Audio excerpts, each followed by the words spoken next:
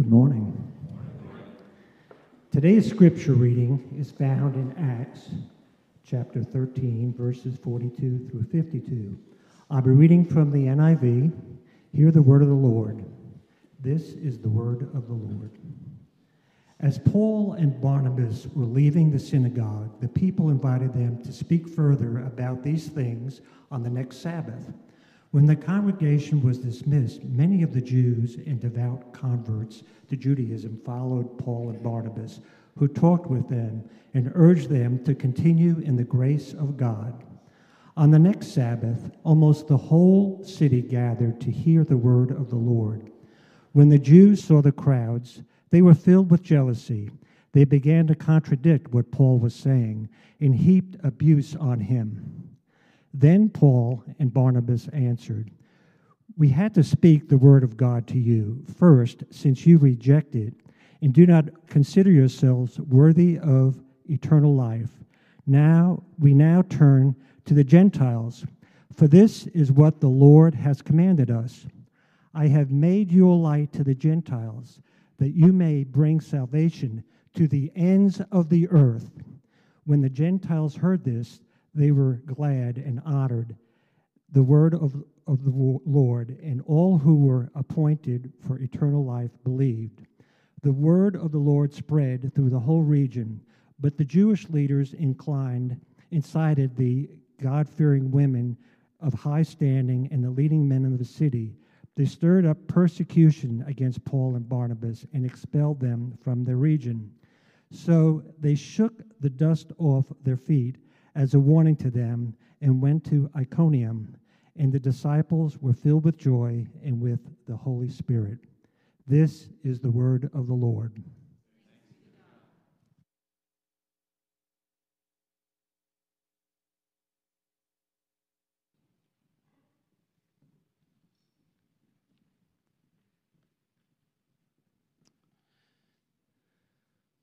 Morning. Let's pray once more. Father, what a gift it is for us to be able to gather together as the people of God here in this service where we are together worshiping you, the Son and the Spirit.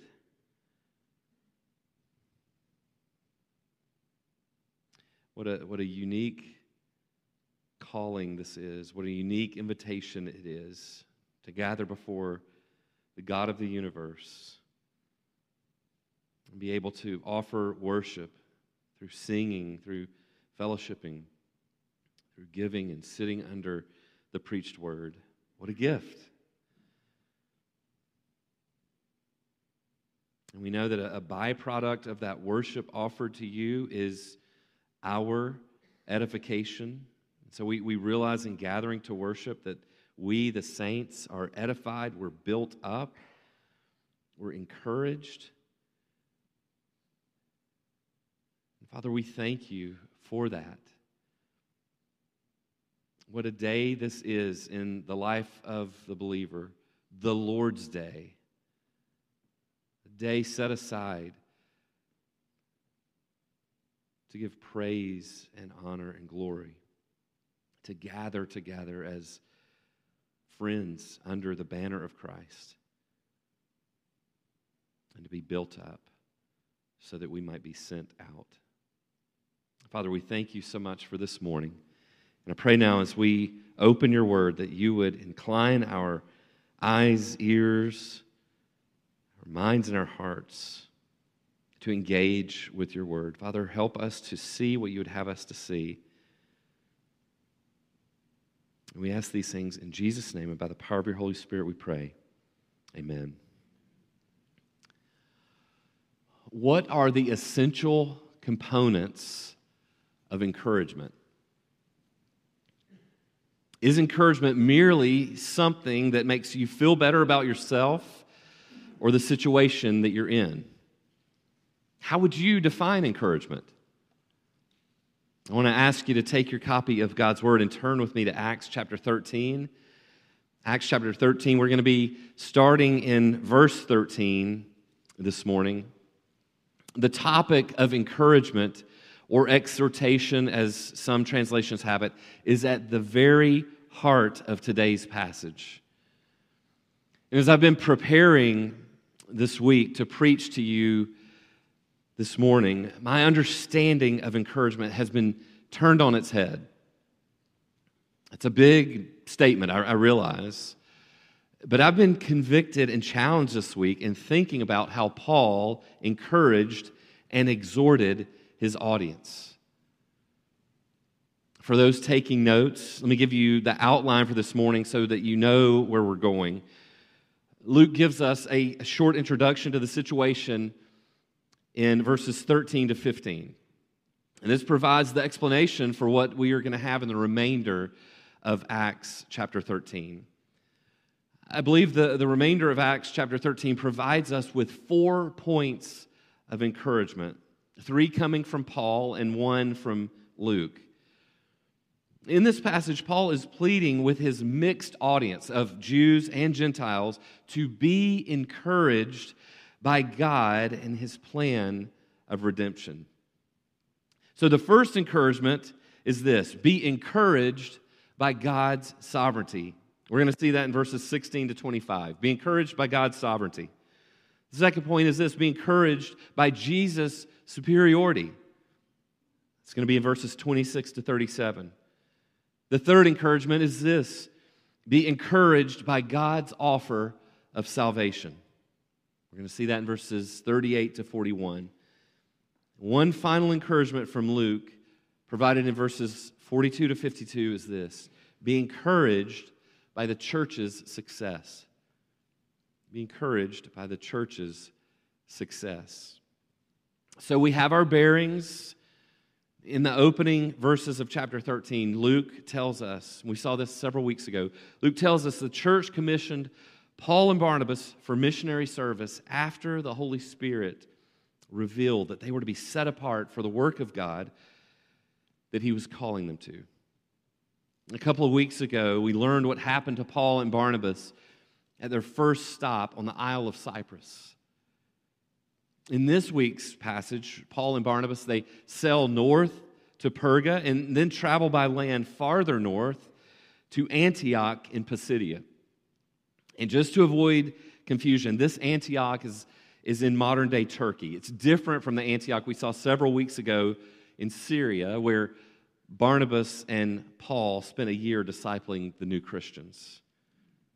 One thing to tuck away for now and to keep in the back of your mind is the departure of John in verse 13. This is not the Apostle John. This is John Mark, who we know as Mark, author of Mark's Gospel. And this departure of John Mark will have major importance later on in chapter 15. So in a few weeks, we'll cover that. But just remember that when we get to chapter 15, this is the moment where that departure took place. So just for now, file that away. After reaching their destination of Antioch in Pisidia, as was customary, Paul and Barnabas visit the synagogue on the Sabbath. Look at verse 15. After the reading from the law and the prophets, the leaders of the synagogue sent word to them, saying, "Brothers, if you have a word of exhortation for the people, please speak." In some of our translations, the invitation from the leaders of the synagogue is rendered exhortation. In others, we have the word encouragement. So there's probably an even divide here this morning between your translations. But whether your translation goes with exhortation or encouragement, the sense is the same. Paul is earnestly appealing to the people in the synagogue by offering to them the comfort in who God is and what he has done in history, how he has provided the possibility for salvation from sin through his Son, and how he calls us to repentance. So here's the thing that has captivated me this week in preparing for this sermon. The leaders of the synagogue, they invited Paul to speak if he had a word of encouragement or exhortation. So this was a conditional invitation. What would you expect to hear from Paul if he was invited to preach a word of encouragement? We might expect him to get up and say some things that really empowered the people and made them feel good about themselves. You might expect that he would be very motivational and get them pumped up by blowing wind in their sails, but that's not what happens at all. What follows is a challenging sermon from Paul. He says some things that are going to be hard for his audience to hear, but ultimately, Paul sees the gospel as an encouragement. After all, it is good news. Friends, do we see the gospel the same way that Paul saw it?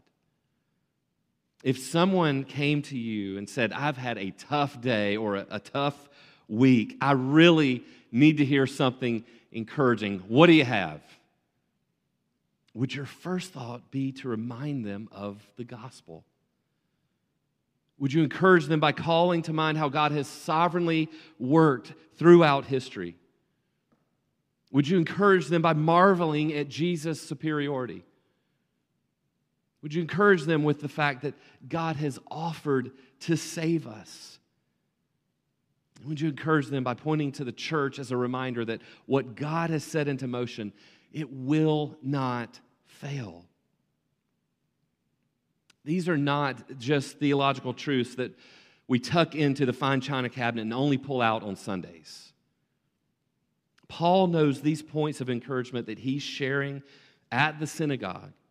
They are the everyday dishes that we base our lives on. So look at how Paul began his encouragement to his audience in the synagogue. He wanted the doctrine of God's sovereignty to encourage them. Again, this is our first point. Be encouraged by God's sovereignty. Look at verse 16. Standing up, Paul motioned with his hand and said, "Fellow Israelites and you Gentiles who worship God, listen to me." In verses 17 to 23, Paul provides historical evidence of how God had, from the beginning of human history, been sovereignly working. Listen to how Paul describes how God actively exercised control over creation. Verse 17, God chose our ancestors. He made the people prosper. He led them. Verse 18, He endured their conduct. Verse 19, He overthrew 7 nations in Canaan, giving their land to His people as their inheritance. Verse 20, God gave them judges. Verse 21, He gave them Saul. Verse 22, He made David their king, and God testified concerning him, I have found David, son of Jesse, a man after my own heart. He will do everything I want him to do. Verse 23, God has brought to Israel the Savior Jesus as He promised. Because Paul is intent on driving home for the people hearing him in the synagogue, this point of God's sovereign activity from the beginning of time, I want us to think briefly about 2 things with respect to God's sovereignty. A, what is it? And B, how can we be encouraged by it? So depending on our church tradition, we in this room have varying degrees of exposure to and understanding of the topic of the sovereignty of God. As best as I can remember, God's sovereignty was not something that was emphasized in my childhood church experience. I don't recall it ever being mentioned in the Sunday sermon or talking about it in Sunday school from birth to age 18, right, until I moved off to college. Granted, it could have been, but it was not a major part of our church, if it was at all. So if your church tradition has been similar to the one that I knew earlier in my life, what do we mean when we say that God is sovereign? Before I offer you any kind of definition for myself or anyone else, let's hear what God Himself has to say about what sovereignty is and how He is sovereign by looking at His Word. So Job 42, verse 2, this is Job speaking to the Lord. So Job had a very thorough understanding of what God's sovereignty was. Listen to what he says. I know that you can do all things and that no purpose of yours can be thwarted. And then in Isaiah 46, verses 9 through 11, remember the former things, those of long ago. I am God, and there is no other. I am God, and there is none like me. I make known the end from the beginning, from ancient times, what is still to come. I say, my purpose will stand, and I will do all that I please. From the east I summon a bird of prey. From a far-off land, a man to fulfill my purpose. What I have said, that I will bring about. What I have planned, that I will do. It is important for us to see this directly from God's Word. This is not simply a doctrine or principle that has been developed in the mind of man. It is reality that is plain to all who read Scripture. Whether over the natural world, the animal kingdom, the nations and their leaders, or humankind in general, God is all-knowing and all-powerful. We could exhaust Scripture and we would be here for weeks looking at all the verses that speak to this. One commentator sums God's sovereignty up by saying this: it is unstoppable power and authority over all things, including the human will. Second, it is all in accord with infinite wisdom, infinite justice, infinite mercy through Jesus Christ. Don't we see that in Paul's preaching, especially in verses 17 to 23? Paul gives 11 examples of God's might, power, and strength in these verses, as well as his desire and ability to provide for his people. So this brings us to the second question related to God's sovereignty in Paul's sermon. How can God's sovereignty encourage us? We have to look to the why of God's sovereignty. Why does he do the things that he does? Think for a moment about the setting of this sermon. Paul and Barnabas are a long way from home. The distance from Antioch in Pisidia to Jerusalem, as the crow flies, is over 500 miles. So why are they so far from home? They're in Antioch in Pisidia, remember, on their first missionary journey. The preacher of this sermon was at one time, not too many years before, an enemy of the church and a persecutor of those who were followers of Jesus. He himself was not unlike the Jewish people that he was preaching to in the synagogue. As a matter of fact, he could really relate to them. He says in Philippians, if someone else thinks they have reasons to put confidence in the flesh, I have more. Circumcised on the 8th day, of the people of Israel, of the tribe of Benjamin, a Hebrew of Hebrews, in regard to the law, a Pharisee, as for zeal, persecuting the church, as for righteousness based on the law, faultless. All of this was until Jesus had confronted Paul as he traveled on the road to Damascus. Now, he was a servant of the sovereign God who had been sent by the Holy Spirit to spread the news, the good news of Jesus to the lost. Not only had God sovereignly been working throughout the course of Paul's life, everything God had done and been doing in and through human history had led to this very moment with him standing before these people, proclaiming the good news of Jesus and telling them how they could be brought into fellowship with their Creator. God's sovereignty is ultimately revealed in his mission to restore what was broken by man. All 11 examples of God's might and power Paul gives in verses 17 to 23 of Acts 13 were to bring us to an understanding of why Jesus had to come on behalf of sinners. And look at verse 24. Before the coming of Jesus, John preached repentance and baptism to all the people of Israel. As John was completing his work, he said, "Who do you suppose I am? I'm not the one you are looking for, but there is one coming after me whose sandals I'm not worthy to untie." God, in his sovereignty, sent his Son to provide atonement through his sinless life and sacrificial death, providing the solution for mankind's sin. And Paul was encouraging the people in the synagogue to remember that John the Baptizer, the last of the Old Testament prophets, was signaling to all who would listen that they needed to turn to Jesus to receive the forgiveness that he alone offers. One way we see and appreciate God's sovereignty is by observing how it relates to his plan and mission to save the lost. This is how we are comforted and encouraged by God's sovereignty. Paul was providing this Old Testament history lesson on God's sovereignty, which his hearers would not have denied. He did it so that they could see in and through this sovereignty that he had sent Jesus to make atonement for their sin. Friends, be encouraged by God's sovereignty. Without it, we would be doomed to destruction from our sin. Glory in God's sovereignty, because through it, he has sent his Son, Jesus. And that brings us to our next point. Be encouraged by Jesus' superiority.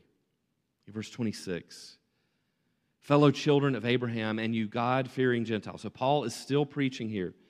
It is to us that this message of salvation has been sent. The people of Jerusalem and their rulers did not recognize Jesus, yet in condemning him, they fulfill the words of the prophets that are read every Sabbath.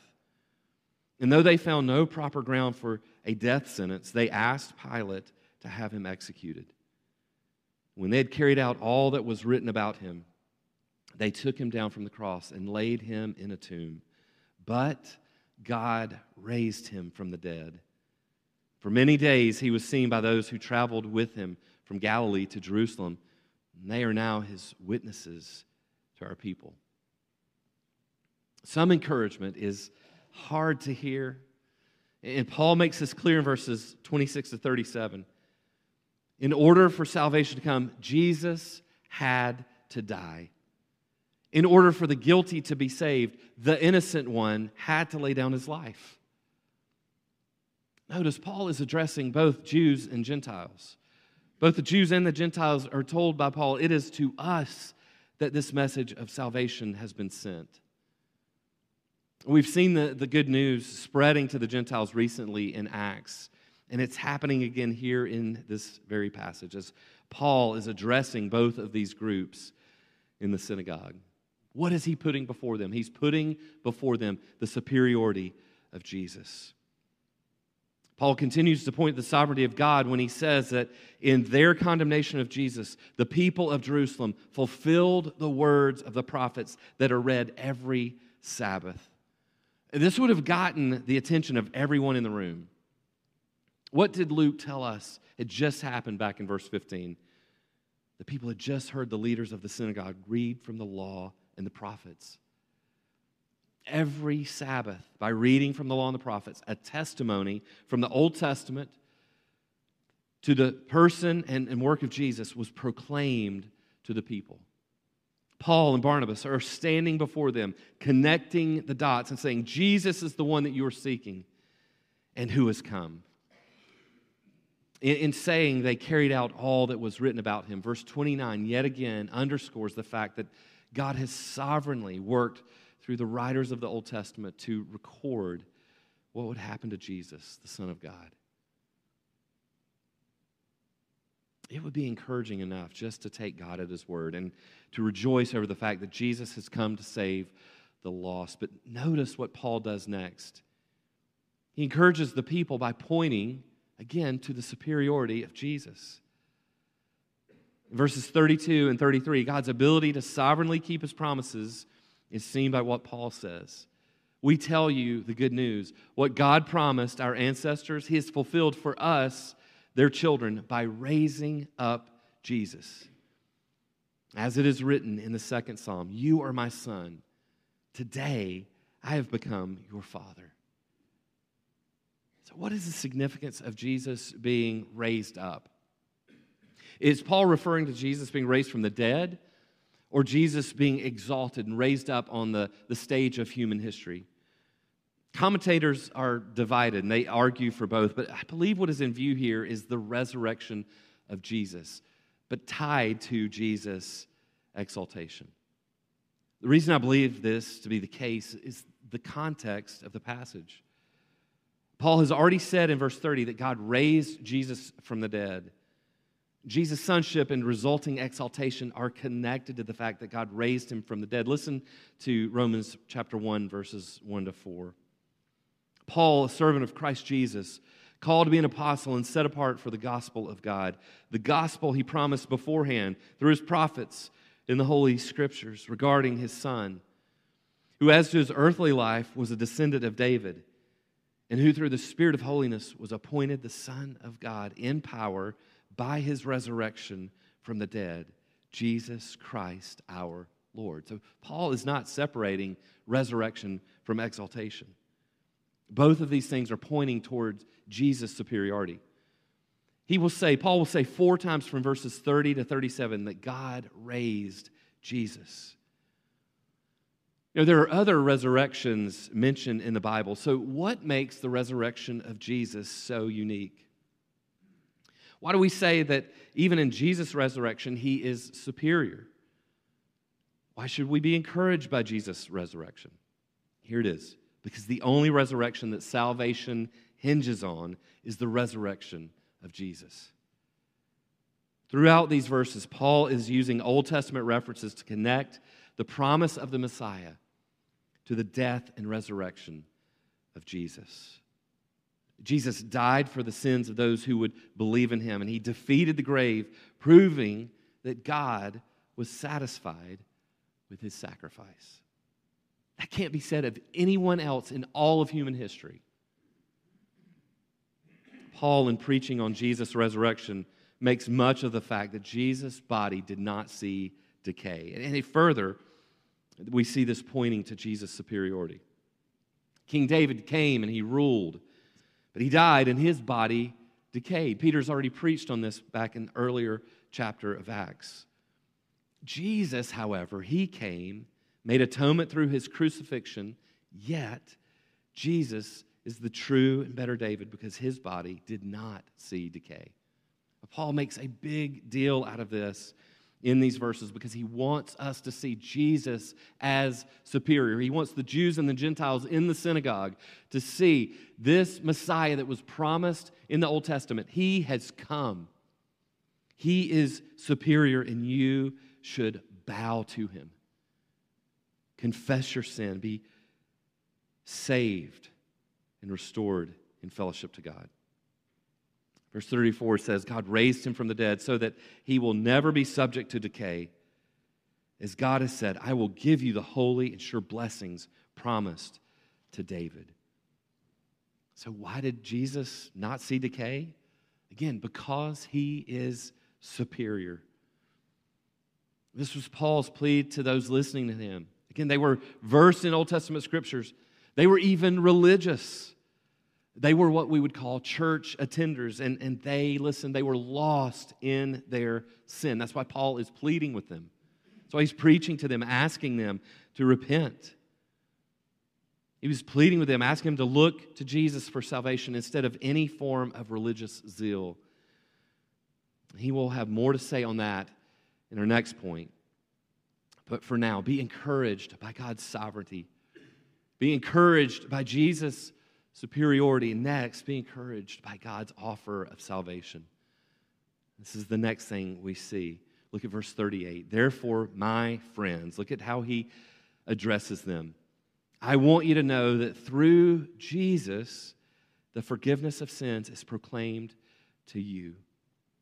Through him, everyone who believes is set free from every sin.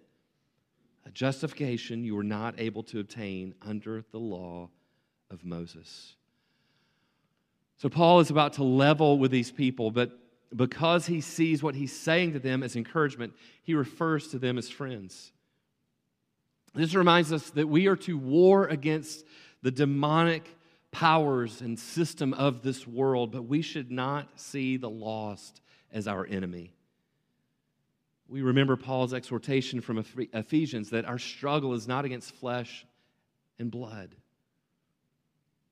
And Paul ties the superiority of Jesus to this friendly offer of salvation. It is only through Jesus that the forgiveness of our sin is offered. Many in the world prefer to believe in something we call pluralism, right? All roads eventually lead to God. They do not like the Bible's exclusive language of Jesus being the only way. But look at the narrow way that Paul lays out here for salvation. Again, verse 39, through him, everyone who believes is set free from every sin. A justification you were not able to obtain under the law of Moses. So though the route to salvation is narrow, Paul is careful to not be exclusive with the offer. Notice what he's doing here. It's everyone who believes that is set free from sin. So the way is narrow, but the offer is broad. Verse 39 is the most generous form of exclusivity we will ever see. Salvation is narrow for the reason we saw a few minutes ago. It's because Jesus is superior. He's preeminent. He is above all. He alone has satisfied God's requirement. However, we must never forget the beautiful truth that it is for everyone who believes. That's why we labor in evangelism. That's why we strive to share the good news of Jesus with everyone we know. Sharing the good news of Jesus, pointing people toward that narrow road of salvation through Christ alone to all who will listen. To this point in Paul's sermon, everything he has said has been indirect. Notice, he's referring to them as friends. He's not pinning anything on them just yet. Unlike Peter and Stephen, Paul has not implicated the people in the synagogue of the death of Jesus. Paul is still encouraging the people, but notice how a shift occurs in verse 41. Verse 40 first. Take care that what the prophets have said does not happen to you. And here we go, verse 41. Look, you scoffers, wonder and perish, for I am going to do something in your days that you would never believe, even if someone told you. So Paul here is quoting from Habakkuk chapter 1, verse 5. And Paul warns the people under the sound of his voice to believe in Jesus alone for the forgiveness of their sin or be judged by God. Those are your options. And Paul is proclaiming to these people that they can't be justified, they can't be made right with God through their efforts. In their case, by trying to obtain it under the law of Moses. So what some would scoff at as encouragement is Paul's desire, his humble desire for these people to not perish. Friends, are you encouraged by God's offer of salvation? Whether you're a longtime saint or someone who's sitting here this morning who has never trusted in Christ alone for the forgiveness of your sin, does this bring you comfort? The essence of the Greek word for exhortation or encouragement is this. I have already mentioned it numerous times this morning. It's comfort. Are you comforted in knowing the God of the universe has sovereignly provided a way that you can be reconciled to Him? Are you comforted by the fact that God the Son, He condescended by coming to live among us? He took our sin upon Himself, was crucified, died, was buried, and rose from the dead so that we could be made alive in Him. Listen to this verse from 2 Corinthians chapter 8, verse 9.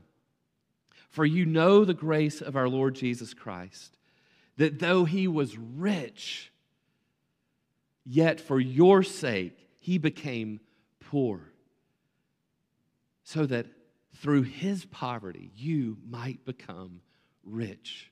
It's a great exchange. What Christ had, He freely offers to us, but it has to come through Christ and Christ alone. Doesn't that bring you incredible comfort and encouragement? Jesus, knowing all the difficulty that His apostles would face, earlier on in His ministry, He told Apostle Peter that the gates of hell would not overcome the church that He was establishing. This is a good thing to remind ourselves of from time to time because of the many challenges that are often made against the work of God. Because of God's assurance, the church will not fail. We can be encouraged by the success of the church. And this is our final point. Be encouraged by the church's success. Friends, we need this encouragement because we're about to encounter, along with Paul and Barnabas, a certain insurgence of persecution and difficulty. Look at verse 42. As Paul and Barnabas were leaving the synagogue, the people invited them to speak further about these things on the next Sabbath. When the congregation was dismissed, many of the Jews and devout converts to Judaism followed Paul and Barnabas, who talked with them and urged them to continue in the grace of God. So to this point, Paul responded to an invitation to speak a word of encouragement. He had preached the gospel and had given an invitation to repent or be judged. Verses 42 and 43 revealed there was general interest in Paul's sermon. Right? The people invited them back the next Sabbath to preach again. There was even friendly conversation, and Paul and Barnabas urged them to heed what Paul had preached and accept the grace of God. Look at verse 44. On the next Sabbath, almost the whole city gathered to hear the word of the Lord. So up until this point, everything looks great, right? There's no persecution here. Verse 45. When the Jews saw the crowds, they were filled with jealousy. They began to contradict what Paul was saying and heaped abuse on him. Why were the Jews jealous? Notice, it wasn't over the substance of Paul and Barnabas' preaching. It was because of the sheer number of people who had come to hear the message. Verse 46, then Paul and Barnabas answered them boldly. We had to speak the word of God to you first. Since you rejected and do not consider yourselves worthy of eternal life, we now turn to the Gentiles. For this is what the Lord has commanded us. I have made you a light for the Gentiles, that you may bring salvation to the ends of the earth. So Paul and Barnabas, they address the Jews' rejection of the gospel, publicly acknowledge there's been a major shift in the future of their mission work. Paul will continue to go to the Jews first in every city that he visits, but his ministry to the Gentiles will be just as visible. His words to the Jews, they offer us a heartbreaking summary of what is true of everyone who rejects the gospel. They judge themselves to be unworthy of eternal life. The Gentiles, they hear Paul say that he is turning to them as he references a prophecy from Isaiah 49:6. And they connect Paul's preaching to the promise of salvation through Christ Jesus alone. And look at their response in verse 48.